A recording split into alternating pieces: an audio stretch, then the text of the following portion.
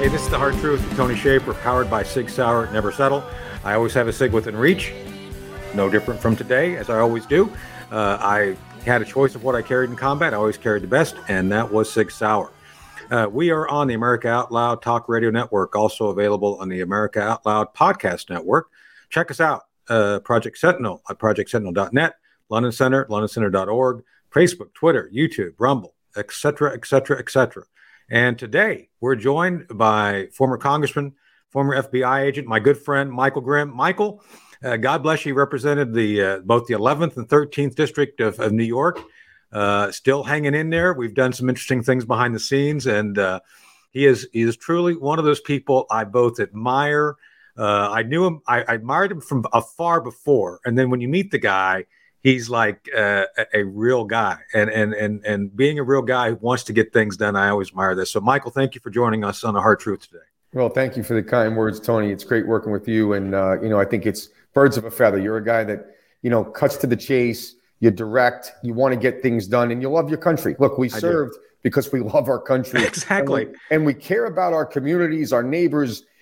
We consider those on the other side of the country our friends and neighbors, regardless whether we met them or not, because they're fellow Americans. And I think somewhere along the line in our politics, that's all gotten lost. I know, and I appreciate your consistent, decades plus comments on that very issue. And I think it's interesting that you and I, behind the scenes, I think can still talk to the other side. They will grudgingly talk to us, but they understand exactly what you just said. I don't see them as enemies. I see them as misguided, often influenced by the wrong voices. And that's why we're here, to provide them the right voice.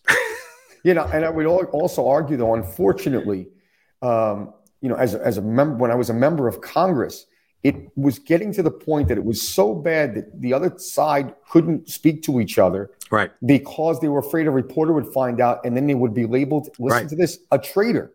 Yeah. That's how insane it's gotten, and that's why nothing can get done. We have a logjam in almost every direction. A quick story on that.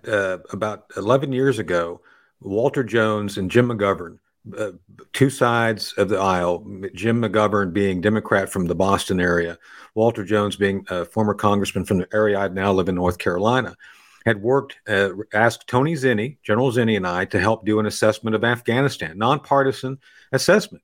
And just to get that done, there was so much criticism from both parties. Neither party wanted it done. It's like, oh my gosh, I can't believe you're setting aside politics to do something. It was very unpopular, and it was just like, how do you guys not get we should be focusing on facts, not on emotions? And if we can find common ground to work on something, let's do that. And so that's why we're here today, to talk about how we've become so divided. Let's start with the easy thing first. Right now, there's this whole issue with classified documents being out there. By all accounts, I've looked at what I've seen in public. They look authentic. What I find interesting, Michael, and I'm a retired DOD operative, and I started off as a counterintelligence special agent. As a matter of fact, my first assignment, you're going to laugh at this, was right under the Verrazano Bridge at Fort Hamilton in '86. I was the special agent in charge, especially in charge of the New York City resident office of the 902nd MI group. And so I worked as a counterterrorism task force guy and chased around, the Joint Counterterrorism Task Force back in those days.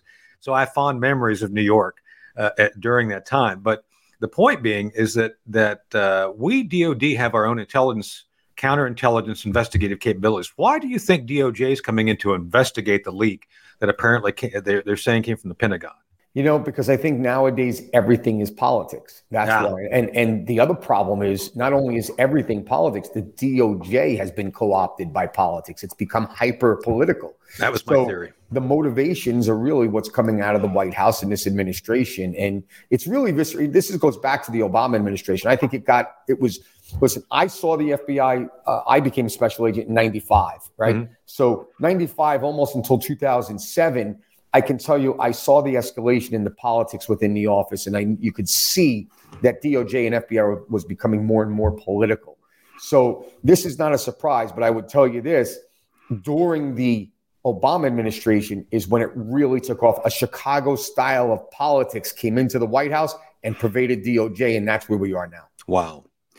So that was my theory because obviously I've been involved in internal investigations with the DOD as a special agent, and it was just notable. And I think in some ways they're doing the DOJ FBI thing because, Michael, to your point, if they find out it's some Biden member, they will avoid prosecuting him. Tony, right? They can't control the narrative if those guys do it. So it's all about controlling the narrative. Right. And if there's any unknowns, they're going to lock down and bring in their go-to guys within DOJ that are nothing more than political operatives. I don't care what their title is. They could be the director of whatever. They're political operatives. Yeah. And that's what brings me to the next thing, which is this overwhelming and continuous withering fire of Donald Trump by the DOJ, the FBI, and now Alvin Bragg. And again, let's start with the micro, go to the macro. So micro, Alvin Bragg. I mean, Michael, I love Manhattan. I love hanging out in Manhattan. I run a think tank. The London Center is still based in Manhattan. I can't go to Manhattan. It's not safe. I mean, how do we circle that square? I don't understand how he's getting away with doing this right now. Well, listen, this isn't what the awful part of this is that history always repeats itself. And if you look at the crime in New York City that was cleaned up under Mayor Rudy Giuliani, really, that's when because it got so bad that liberals finally pulled the lever for a Republican because they were afraid for their lives. So now you come into modern times, you have Alvin Bragg that actually campaigns on two things. There's only two things Alvin Bragg campaigned on. One was get Trump, period. Very simple statement, get Trump. The second thing was decriminalizing, having less prosecutions of criminals, less people put in jail. In other words, less accountability for those that are terrorizing New York City and committing the violent crimes and all the other acts. So those are two things he promised he would do, and he has kept through to his promise. In that regard, he's not a politician because he's keeping his word. But let's be very clear. This was a get Trump, and now, I'll put my lawyer hat on for a second. I don't understand the indictment. And the main function of an indictment is to tell the person being charged with exactly what they're being charged with. Right. Because in this country, you have a right to defend yourself and you're innocent until proven guilty. He doesn't even allege the supposed bootstrap crime that makes these misdemeanors a felony. And he doesn't explain why those misdemeanors aren't barred by the statute of limitations. So I think the actual charging document, the indictment, is deficient, and his legal theories are beyond deficient. So I think I've heard lawyers make that argument on both sides, saying this is insufficient. It's not going to hold up. Do you think it's simply the process is the punishment in this case? Just getting the indictment on the books, no matter if it stands or not. Is that part of the process at this point, you think? Well, you use the word punishment. Let's be clear what we're talking about here, because number one, what is the purpose of Alvin Bragg? Most likely to run for higher office. So this isn't about punishing Donald Trump in his opinion. It's about using Donald Trump's notoriety to score points with his left progressive base so that he can run for mayor or governor or attorney general of New York State. So that's, in my opinion, his motivation. Plus, he's also being leaned on and giving marching orders, probably, again, being promised that they'll support him later for higher office by the White House and others, probably the Clintons, the Obamas, who knows who's helping to pull strings. We all know Soros is funding a lot of it. But so that's one aspect. The second thing is, look, Donald Trump is a pariah in the eyes of the left and must be stopped from running in 2024. So that's the other side of this. Why are those on the left supporting Bragg? Because they don't want Donald Trump to run. So that's, if you argue, that's the punishment. They're just trying to get Donald Trump not to run. So this is probably a question you don't know the answer to, but I know that you take time and stay in shape. I do workouts every day. How many cases of potted meat does it take for Alvin Bragg to keep that amazing physique of his? I mean, does he take it in by the case? I mean, does he have to have it every morning like his breakfast? I mean, potted meat, as you know, is very high in salt and fat. So I don't want to give any away secrets here to the masses of how he does it, but I got to tell you, it's amazing, his physique. I mean, just saying. I will say one thing. It's definitely something you have to work at. That's true. So let's go from the sublime to the absurd and talk about Georgia. So you and I both know a little bit about the whole election fraud thing, as you know. Yes. And there's still dangling participles, I'll just leave it at that, that are unresolved relating to what happened in 2020. But for not going into anything we would get in trouble talking about right now, let's just talk about this intent to indict by the fact that Donald Trump called the governor and said, hey, go check to see if you can find votes. How is that criminal? I mean, it's just like saying, go do your governor, go do your job. Well, I'm going to do one better. They did find votes, right? So subsequent to that call, X number of thousands of votes came to light when they recounted. So he told them basically, go do your job and verify, because I don't think all our votes were counted. Go find out. And then they did, and Donald Trump, once again, was right. They didn't count all the votes. So again, where there could possibly be a crime here, they're getting creative. They're stretching the law. They're making up whatever they can make up to get a headline, because what the goal here is to completely scandalize Donald Trump with all of these criminal cases, because they've tried to do it the first time, right?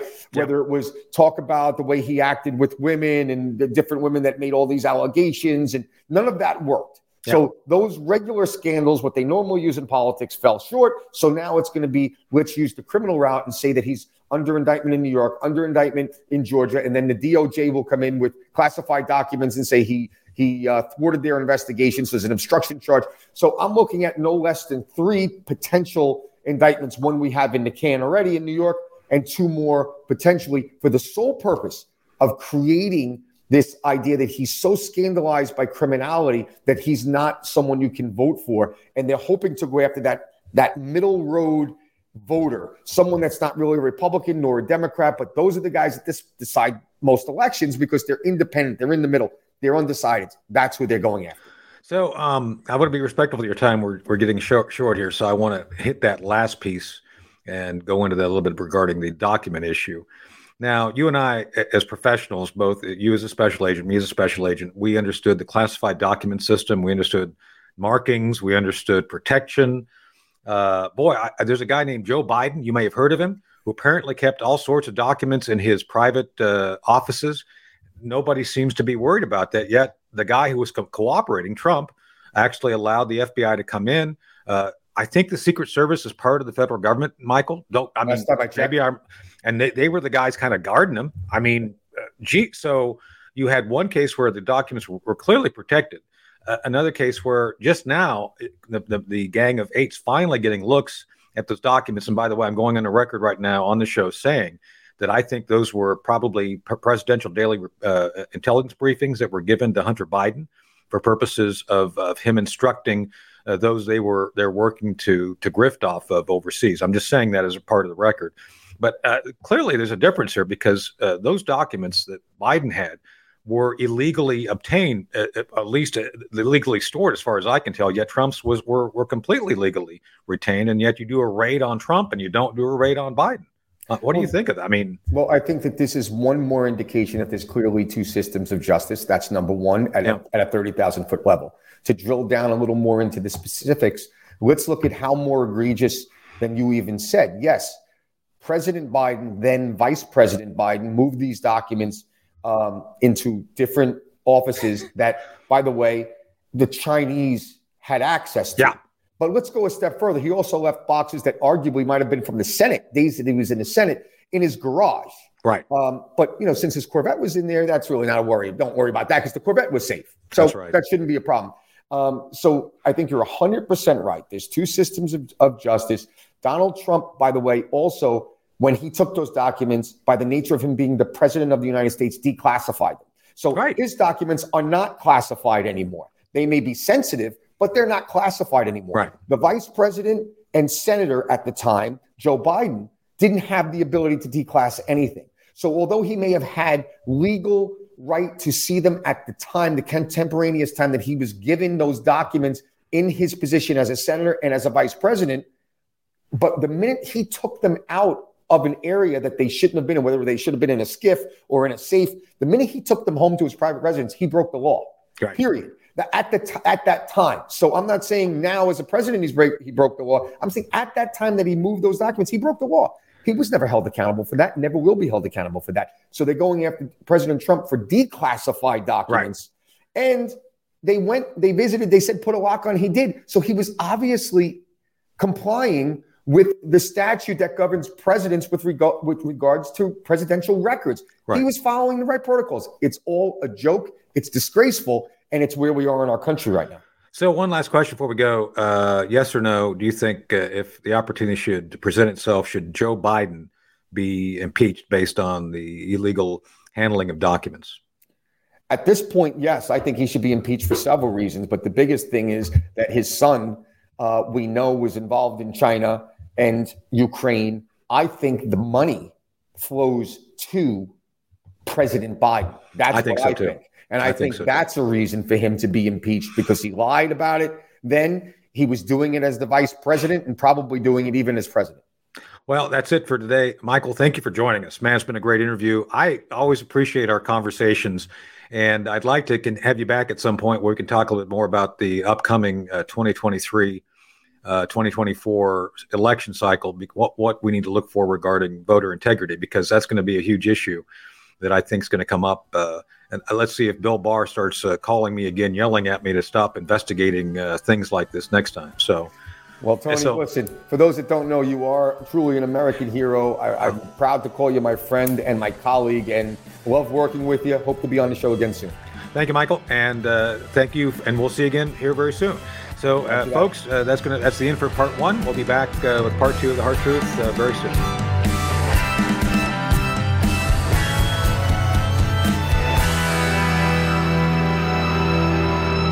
Here on America Out Loud, we emphasize optimal health, and air is the most essential element for life. The average person inhales over 35 pounds of air every day, yet we seldom think about how to rid the air of pathogens swiftly and safely when we need to. The Genesis Fogger Plus HOCl is the only way to quickly and naturally restore air to its optimal condition.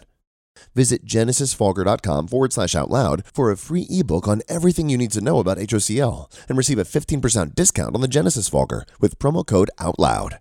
With Genesis, you'll be ready for what's next. Whether you're an independent, a Democrat, or a Republican, one thing remains true. Airborne viruses love us equally. You've all heard Malcolm and the great Dr. Peter McCullough talk about the advanced nasal solution Cofix RX. Cofix is made in the USA and recommended by thousands of doctors and pharmacists nationwide. Did you know that doctors and nurses have been swabbing their noses with povidone iodine to protect from airborne threats like colds, flus, and pandemic-era strains for decades? Cofix RX took that idea and made a more complete nasal formula with lasting cleansing effects. Maybe you're traveling soon or going to an event. Are you concerned somebody nearby might be sick? Maybe the office or classroom stresses you out. Get yourself a bottle of Cofix RX nasal solution.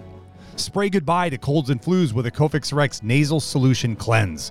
That's COFIXRX.com. Save 20% by using promo code OUTLOUD at CofixRx.com. Trouble concentrating or recalling information is frustrating, embarrassing, and kills productivity. Nutrition company Healthy Cell created Focus and Recall to boost your brain power. Unlike other supplements that don't work, Focus and Recall is not a pill. It's a gel you swallow with ultra absorption of science-backed ingredients to help you immediately sharpen focus, concentrate longer, and strengthen recall. Go to healthycell.com and use code OUTLOUD for 25% off your first order. Risk-free. Love it or your money back. Guaranteed. HealthyCell.com. Code OUTLOUD. Worried about spike proteins? Dr. Peter McCullough and the Wellness Company may have a solution. Get the incredible American-made, GMO-free spike formula from the Wellness Company. Go to twc.health and use promo code OUTLOUD for an exclusive discount.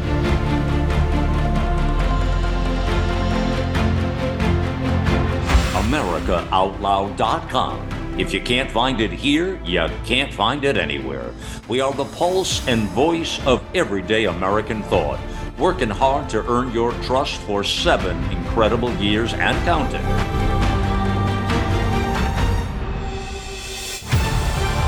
America Out Loud Talk Radio. Liberty and justice for all.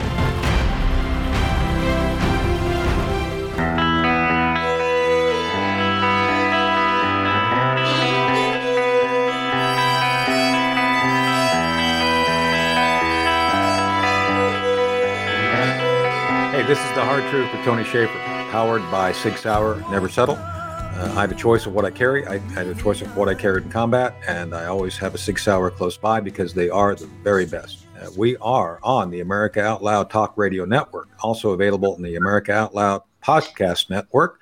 Check us out, Project Sentinel at projectsentinel.net and the London Center for Policy Research at londoncenter.org.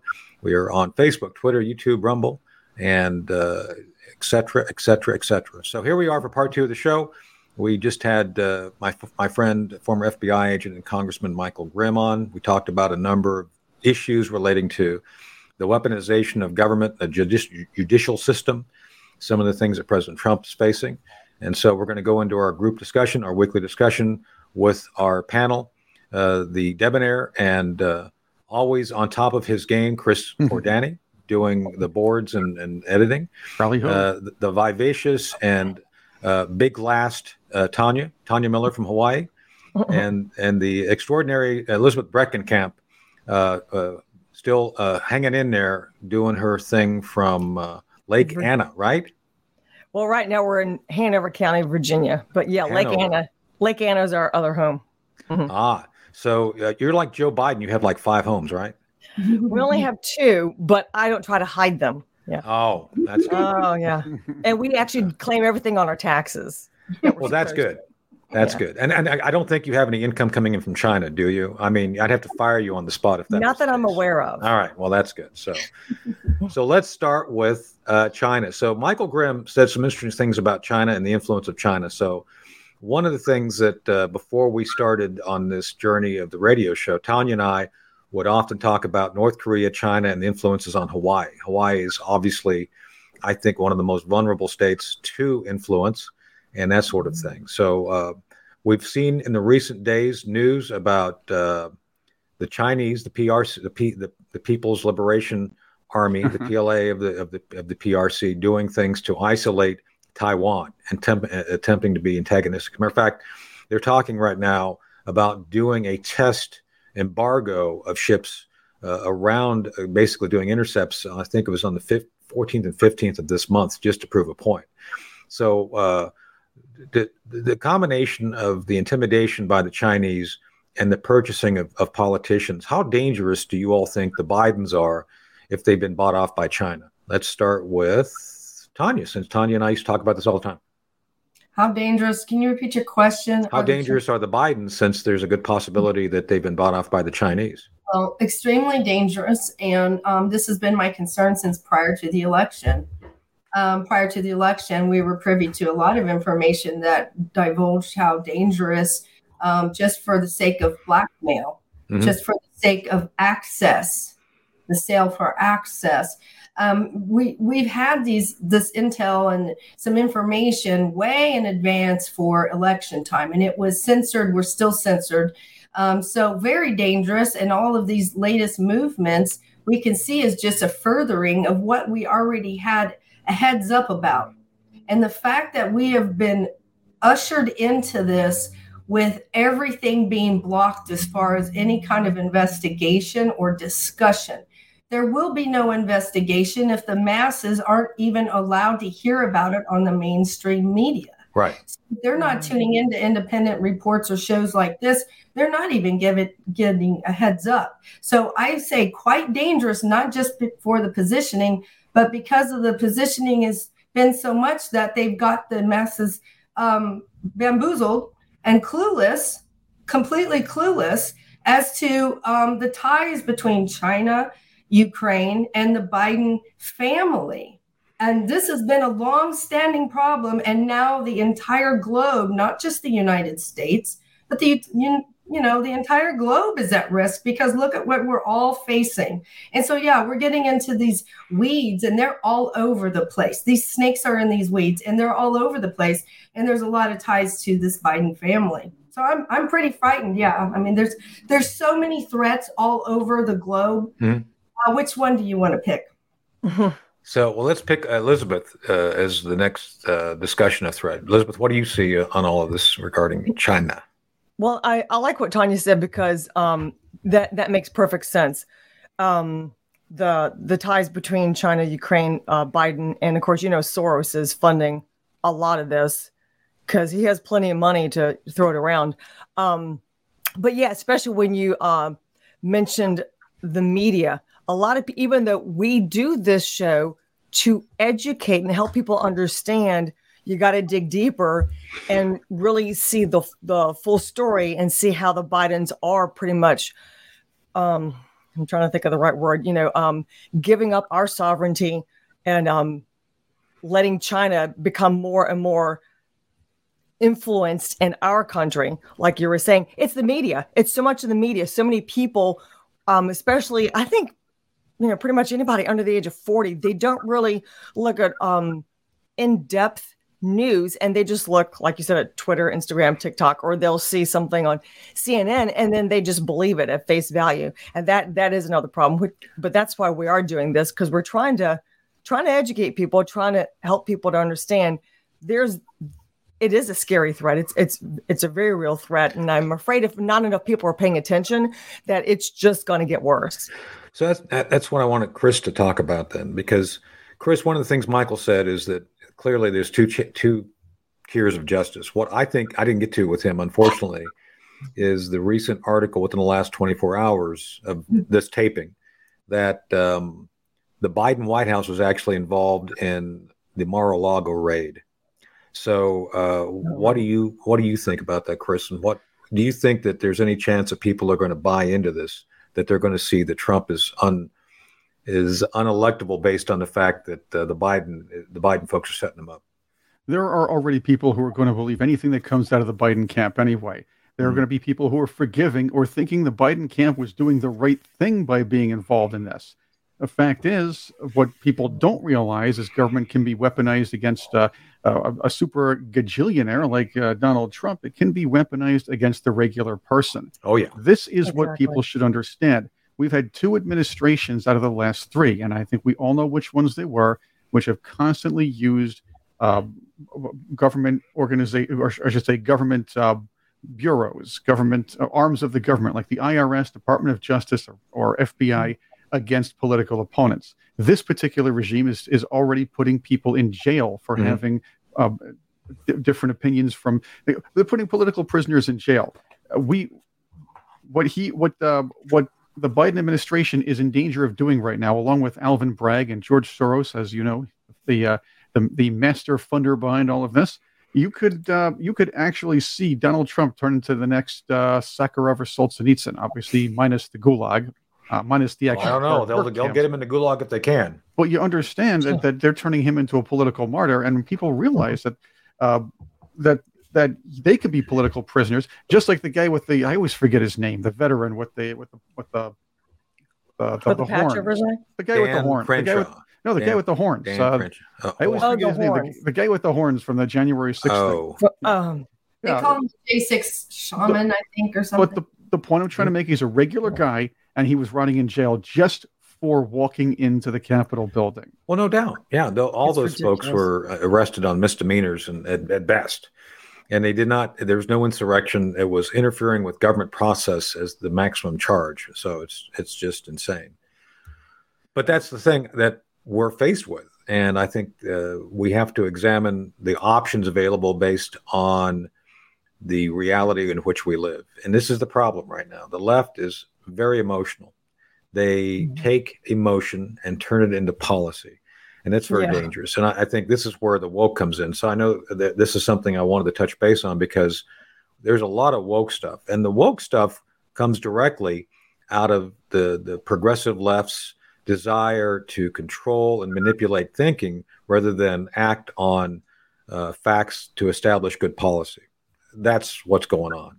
And the woke piece is something I think that is designated to do the damage to the very fabric of the culture, Chris, to your point, that removes any ability of people to think independently. Because like you said, some people are just going to believe whatever the Biden White House says. And that's why they brought in all these influencers. And this is all directly related. So I don't know. Do you all think that maybe if I put a wig on and walked around in high heels, would I be a better influencer than I am now? You think? Apparently. I'm just asking. A lot more airtime. I mean, I don't know. You do get a lot already, but the point is they're these influencers. It makes no sense. They're getting a platform for the percentage of people who this represents is so low, but it seems to be growing exponentially. And I'm not sure if that's nature or nurture or what have you, but it's very odd to have such a highlighted and advanced, I guess, marginalized. However, we have a larger population like women that are certainly being worse than marginalized. So it's quite interesting, especially when it's not a smart business move, it doesn't seem, for Anheuser-Busch. But yeah, we're still having this getting shoved in our faces to a degree that's so much higher than any other marginalized. It seems like we just go from one pocket of, hey, we got to pay hyper attention to this, to the next. And it's just like, wait a minute, hold on. This is in our face on so many fronts. This is definitely a coordinated, strategic culture change on purpose. And I'm wondering, who does this feed? It's certainly not helping the fabric of our country, although portrayed as if it is in the name of diversity and love and acceptance. But in the meantime, we're all kind of at each other's either self-censoring, feeling marginalized, women, that is, families, Christian children, when very day they're attacked, we see Save Trans Children banners, which I'm very confused by. So it's really what's happening, and yet it keeps happening, and you're not going to be aware unless you are on certain independent or more conservative leaning and off of the mainstream, very obvious, only biased and to the left, which I came from. So it's very strange to me as a former total lefty to be seeing how crazy. And I know many of us have left. Many of us have said, hold on, this is not discussing our values. This is taking something like, I protested for gay rights. I protested many of my friends. I used to rent from somebody who does drag shows. I mean, I'm very open about adults and their rights, but something different is happening now. And I think you all see it. I want to touch on that. You don't have the legs for high heels. Just saying. Yeah, I don't know about that. I mean, they're very muscular. Hold on, really good muscle tone. Clive Jackson. How about pumps? Could I do pumps? You think you could, because Clive Jackson was Doctor from Doctor and the Medics. He's over 6'5". I believe he's 6'8", and he wore high heels. There you go. I'm not saying you don't have good legs. I just don't think you have good legs for high heels. Gotcha. Well, I'll do pumps then. But speaking of pumps, which I know you used to wear, you and I were of the era, Elizabeth, when we took the survey about gays in the military. I don't know if you remember. I remember. We had to do a survey about. I remember General McLaren. Did he wear high heels? No, we had to do a public affairs big thing about him doing a whole presentation about it. But anyway, go ahead. So, that's the point. What Tony was saying was expressed by the military about 12 years ago, 13 years ago. It's about the time you and I were working together. Yeah. A survey went out. I got one of the survey things. Do we believe that gays should be in the military? Who cares? I don't care. As a matter of fact, I knew for a fact, Tanya, to your point, gays were already there. We knew who they were. And when I was in command, when I was in command, when I was either in command or directed something, I would go to them and say, don't do anything that I have to take official action against you. I don't care who you sleep with. Right. I don't care what you do. I really don't. I'm a Reagan guy, and I never cared. And I think a lot of conservatives really didn't care either. It was all a farce because, go sleep with whoever. I just don't, I'm not gay. I don't want to be gay. Thank you. But, I don't want to wear high heels. Pumps are okay, but not high heels. Go be gay. I don't care. But don't do it in such a way that gets me in trouble because I got to take action against you if you do it officially. Don't ask, don't tell. Well, that went away. So the idea here is that I think we universally recognize everybody should have the right to exist, the right to be free. You don't have the right to start grooming children. And I think that's where a lot of this goes right away. So, yeah. Well, that's what's happening. Well, that's what's happening. The thing about the Dylan Mulvaney character, and this is, I believe, where everybody's going. Nobody's mentioned him, her, whatever you want to call him by name. The idea is this is the so-called influencer. I will say entertainer. I will say entertainer. Influencer. But keep in mind, the influencers of today are the people who are on TikTok doing stupid things for 60 seconds. The influencers of yesterday are the celebrities who are mouthing off about politics, like what do these kids watch today? Jane Fonda, right? They watch Jane I don't Fonda. want Jane Fonda. I know, but that she's the kind of person who was out there trying to peddle her influence out there. Mm-hmm. The fact is now you have people but you have people in the ivory towers who are way out of touch in these or the millennials who are taking over ad agencies and companies that they're thinking, let's push our values into this because our values are hip. The problem is they still don't realize who their audience is or how to transition an audience or work on a good marketing campaign or target different marketing campaigns to different people. Right. You can't put controversial figures, no matter how much you might like them as a person or not, or you might want to spread some kind of message. Any controversial figure is going to cause a problem with one segment of your marketing population. And that's why I admire Madonna so much for just going right out there and deciding that she's going to become a character out of that movie. What's that movie with that mask that's all puffy? Yeah. I can't remember. What's that? Remember they do Saw, the movie Saw. Remember she became that face of the movie Saw. It's great. So why be, milquetoast? Just go all the way and be something extreme. So there you go. Okay. Really? It is time for Tony's Take, though. Yes, it's about that time. Tony's Take, brought to you by Sig Sauer. Never settle. Never settle. I don't settle either. However, let's get your take on this. All right. All right. Let's try this. Okay. First things first. Mm-hmm. Interesting question posed by reporters in recent months came to a head recently, and the question is Joe Biden being protected from doing press conferences and answering directly to the press off the cuff? KJP, Karine Jean saw that, asked the question. Sure she tried to blow it off, and he answers questions really well, and then always and there were groans. There were groans from the reporting pool, mostly lefties. They were not buying it at all. That was hysterical. Oh my gosh, I'm going to play that over and over again just to have a good laugh. Maybe I'll just play it for you in just a moment. Tony, let's get your take on this, though. You gonna play it? Play it. I'll play. Let's hear your take, and I'll pull it off in just a few moments here.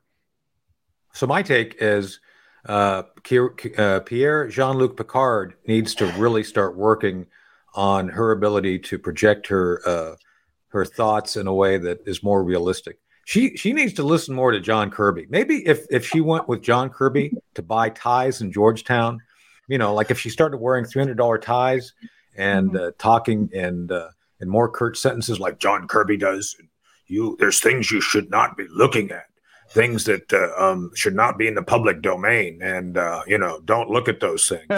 If it says U.S. government on it, just pretend you didn't see it. So she ought to take lessons from John. Just saying. Oh, that's the offense Brian to you, John. Stelter approach. There we go. Yeah, I think he can share some tips with her because she doesn't seem to be very quick on her feet for covering Biden, and her attempted cover for him is lame. Yeah, it's really lame. And I just thought it was wonderful that they did an automatic, uncontrolled response. They couldn't control their groan back. I mean, it came out. That was so funny. Oh, here we go. Well, let's hear it. Here it is. Here's Jean-Luc Picard, Karine.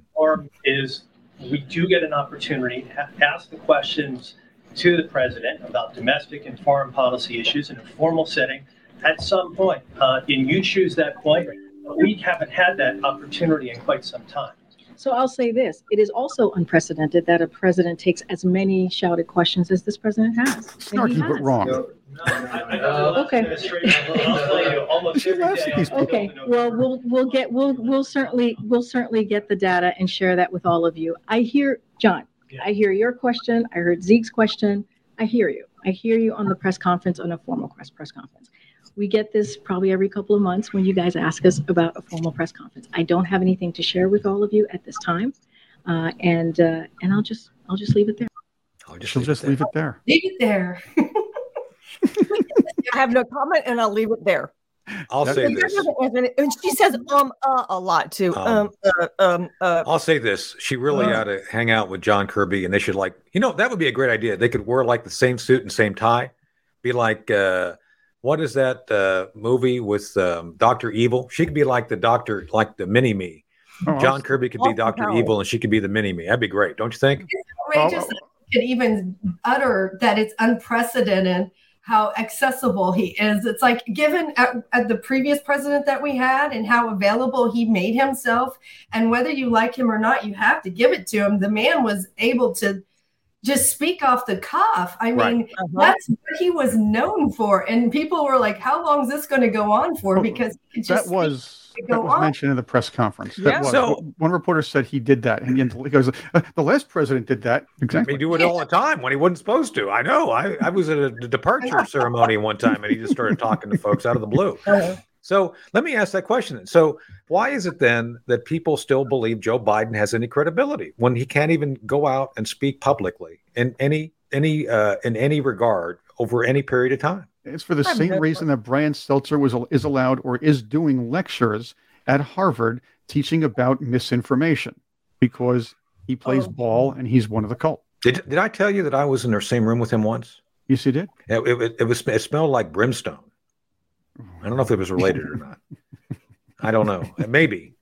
For those who've been in, brimstone, it's not nice. But anyway, I don't know if Brian smelled like brimstone. I'm just saying the room that he was in smelled like brimstone. So Brian, don't write the show and get upset. We don't know. I don't know. I'm not saying it.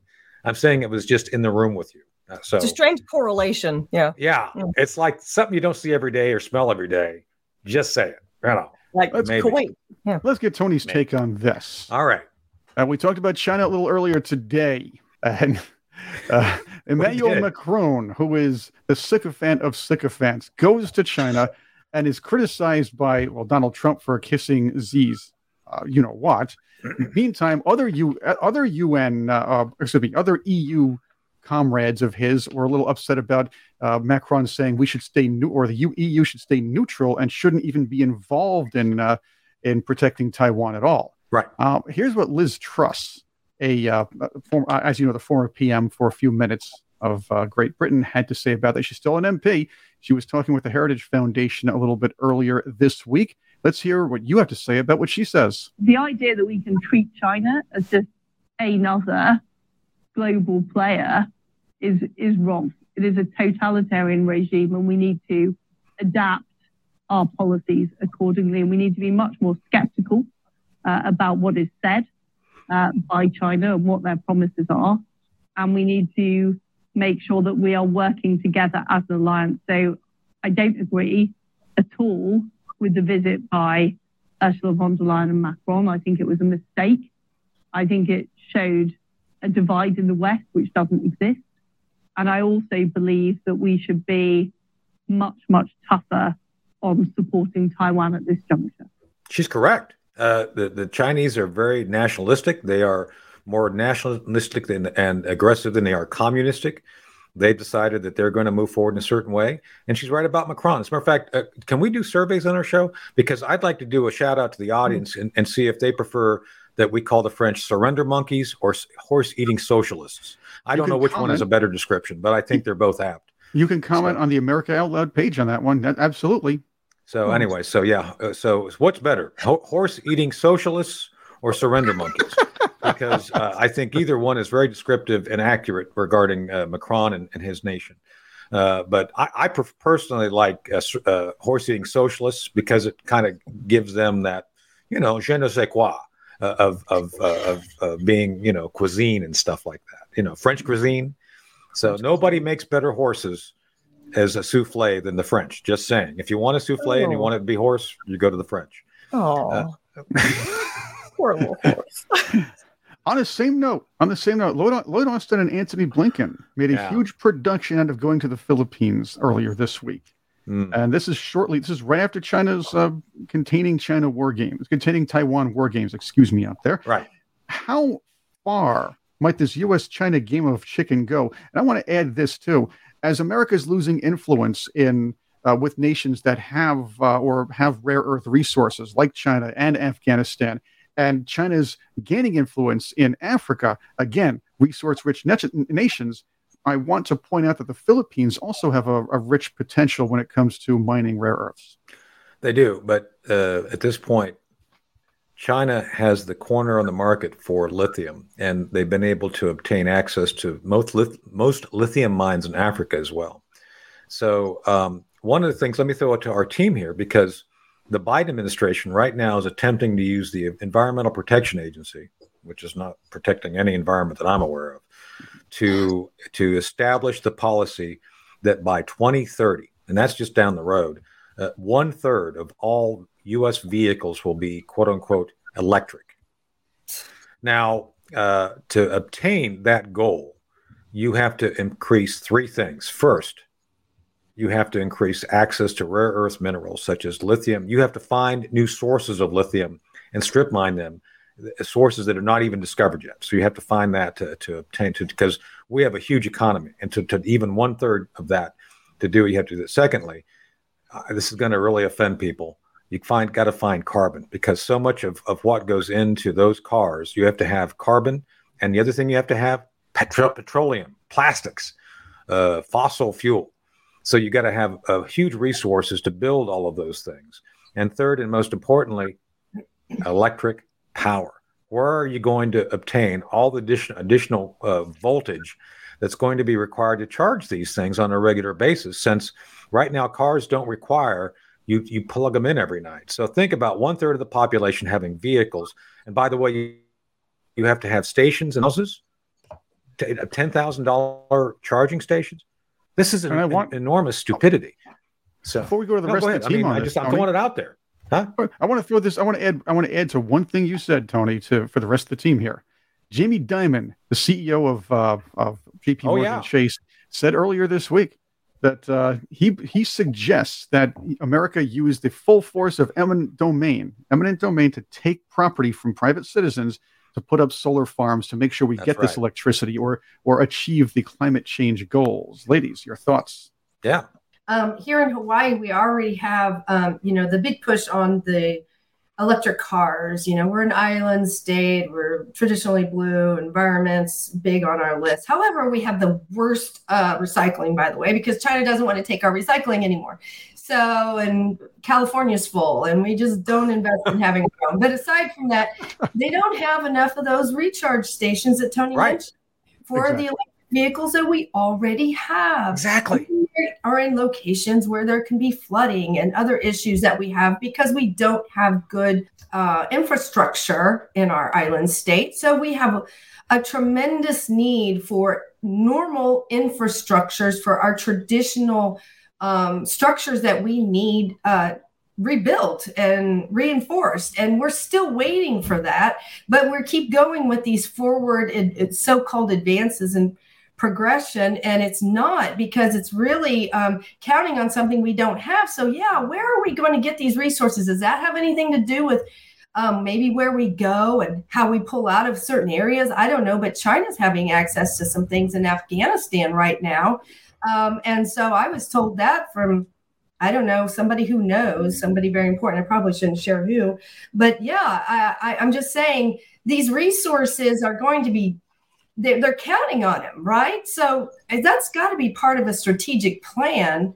If you're going to be putting out this goal that we don't have the resources as of yet, then what is the strategic plan that we're all going to be propagandized into to support?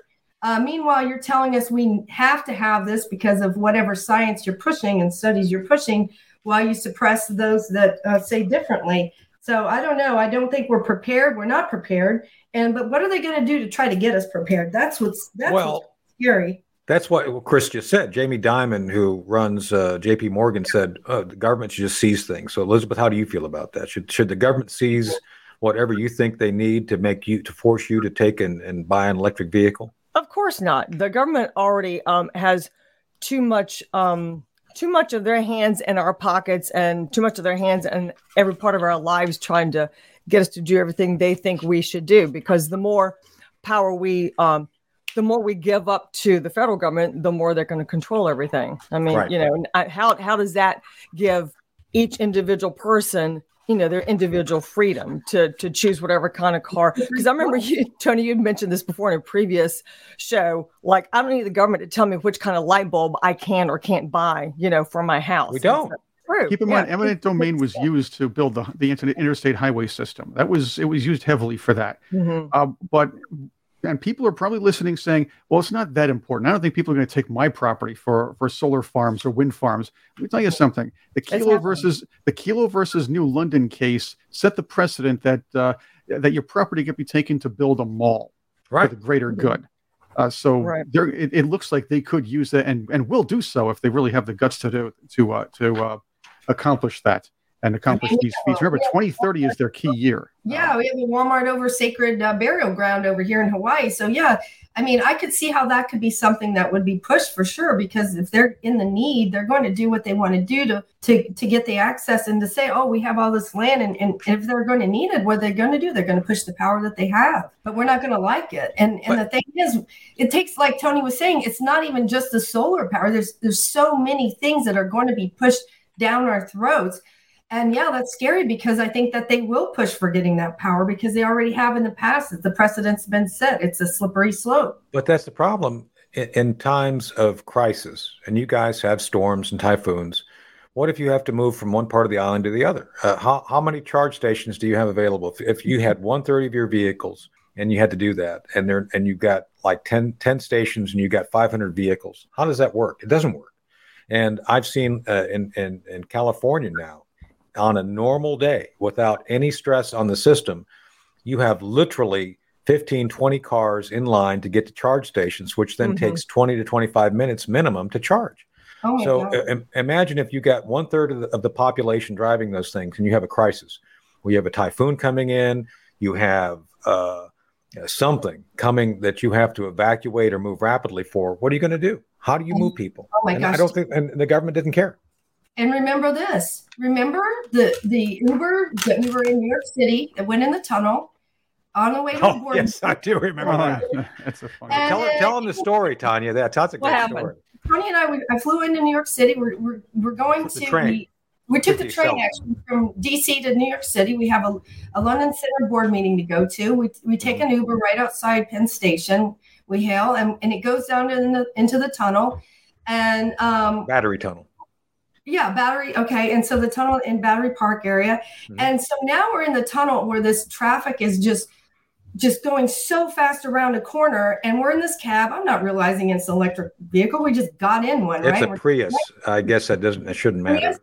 And so the next thing I know, I had this instinct. Something told me too, and I wish I had followed it. But anyway, we were in the car. Out of nowhere, in the middle of the tunnel, it dies. It just stops. And get the hell out of here. And I've got my roller bag, and he's got his briefcase or whatever. And we got to get our stuff and get out, because I'm panicked that cars are going to slam. Oh, yeah. It was dangerous. We could have been all killed. It could have been a pile up because the car, ran out of juice in the middle. It died in the middle of Battery Tunnel. Yeah. There was nowhere to go. We had to scale the wall all the way up the curb and then cross the traffic. Right. There was a small catwalk. The suit and roller bag, no sidewalk, and people just going around the corner because a vehicle died. That can happen. By the way, this is on our social media from 5 years ago. Well, and that's a great headline. Your electric car died in Battery Tunnel. Battery Tunnel. That's right. Quickly, no battery for the battery. He ran out of batteries. We have about a minute or two left. All right. Tony, your take on this. So, Kamala Harris now supports violent insurrections, does she? As you note, in Tennessee. She goes to Tennessee and supports the insurrectionist state legislators. Doesn't even bother visiting the victims, the victim of the shootings' families, but she mouths off about all of this. So apparently, I don't know, maybe about a month ago, she was still on that couple years long quest to say, hey, these violent insurrectionists from January 6th are horrible people. But wait a minute, I want to support these guys, even though that was more violent. If you saw the footage from that protest where these legislators took part in, that was actually a violent insurrection, technically. It was. And in the words of Kamala Harris, it's important to recognize that when you recognize importance, the things which are most important to recognize are those things which you know to be important. And insurrection is very important to those things which, when you recognize that an insurrection is an insurrection, it's very important. Was I clear on that? Sure. Yes. I think clear as mud.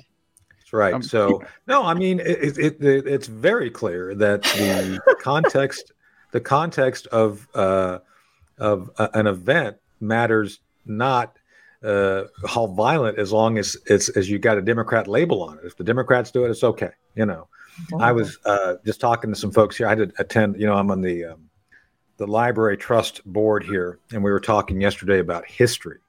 And I don't want to get into deliberations, but people generally do not like having history brought up if it is inconvenient to their political narrative. Just saying. So I think it's very clear that people have decided, again, like we talked about earlier, the left wants to use emotions as the driving force behind whatever they do. And we are saddled with the burden of wanting to use facts. Imagine that we. Oh, the horror. The horror of that. Stand in the way of all the wokeness and all. That's right. The horror. It's like Apocalypse Now. Oh, by the way, for those who follow me on Twitter, I've changed I've added my pronouns, Apocalypse Now. So you can check it out on Twitter. So, right? The horror. Good. That's right. So that's it, right, Chris? It's time to wrap it up. It is that time again. Happy trails to all, I suppose. Happy trails. Thank you all for being here today. Tanya Miller from Hawaii. Elizabeth Breckenkamp from, I guess it's still Virginia, right? You're still in Virginia? Yes, it's still Virginia. And Chris Cordani from the Great White North, New York, right? An undisclosed location. That's right. Undisclosed location. God. But it looks a lot like where Eskimos live, probably still. So probably. Anyway, it's been The Hard Truth with Tony Shaffer, powered by Sig Sauer. Never settle. Obviously, another shout out to our friend Cherie Curry, who I think we're going to have on soon. Cherie does our bumper music, Rock and Roll Oblivion. Man, do we all feel like we've been in oblivion. So it's time to get out of the oblivion, do something good, listen and educate yourself, move forward with understanding what you need to do to be effective and productive. So thank you all for joining us. Look forward to talking to you next week on The Hard Truth.